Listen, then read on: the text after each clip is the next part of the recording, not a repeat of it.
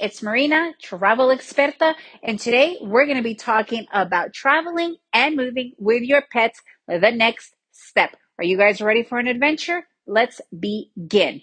Rabies. Rabies is the big thing. I mean, the US and some other countries have put a CDC, or I should say CDC has put a ban on entering certain countries because of rabies. It's the stupidest possible law and rule and whatever you want to call it out there, because the dogs that are traveling will not have rabies. These are dogs that are cared for, whatnot, regardless. The point is rabies. You need to have your dogs vaccinated with rabies shots. And a lot of times, especially for travel purposes, they need to have the rabies vaccine 30 days before, at least 30 days before you leave, so that they have the full antibodies in their bodies. Now, if you want to travel internationally to certain places, you also need to show the blood work, and it will depend on the country that you're coming from. For instance, if you're coming from the US,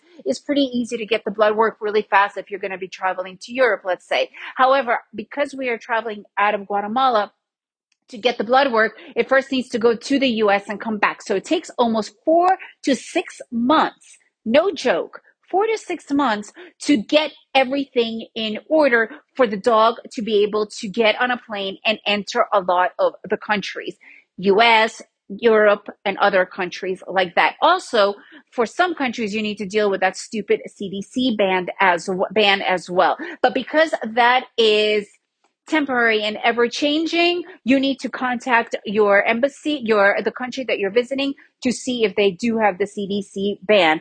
So that is something extra, and you'll need to fill out the form through CDC, although I do know that they are much more lenient. However, it still goes down to the rabies. You still always have to show your rabies paperwork to them before you get anything approved. So make sure you find out exactly what you need, how long it takes before you plan on making any of these international plans or set them in stone and buying the tickets for you and your pup.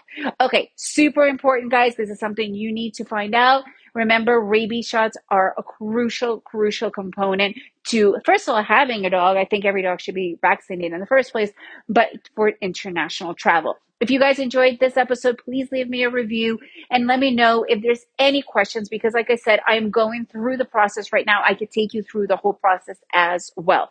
And remember to make every day an adventure.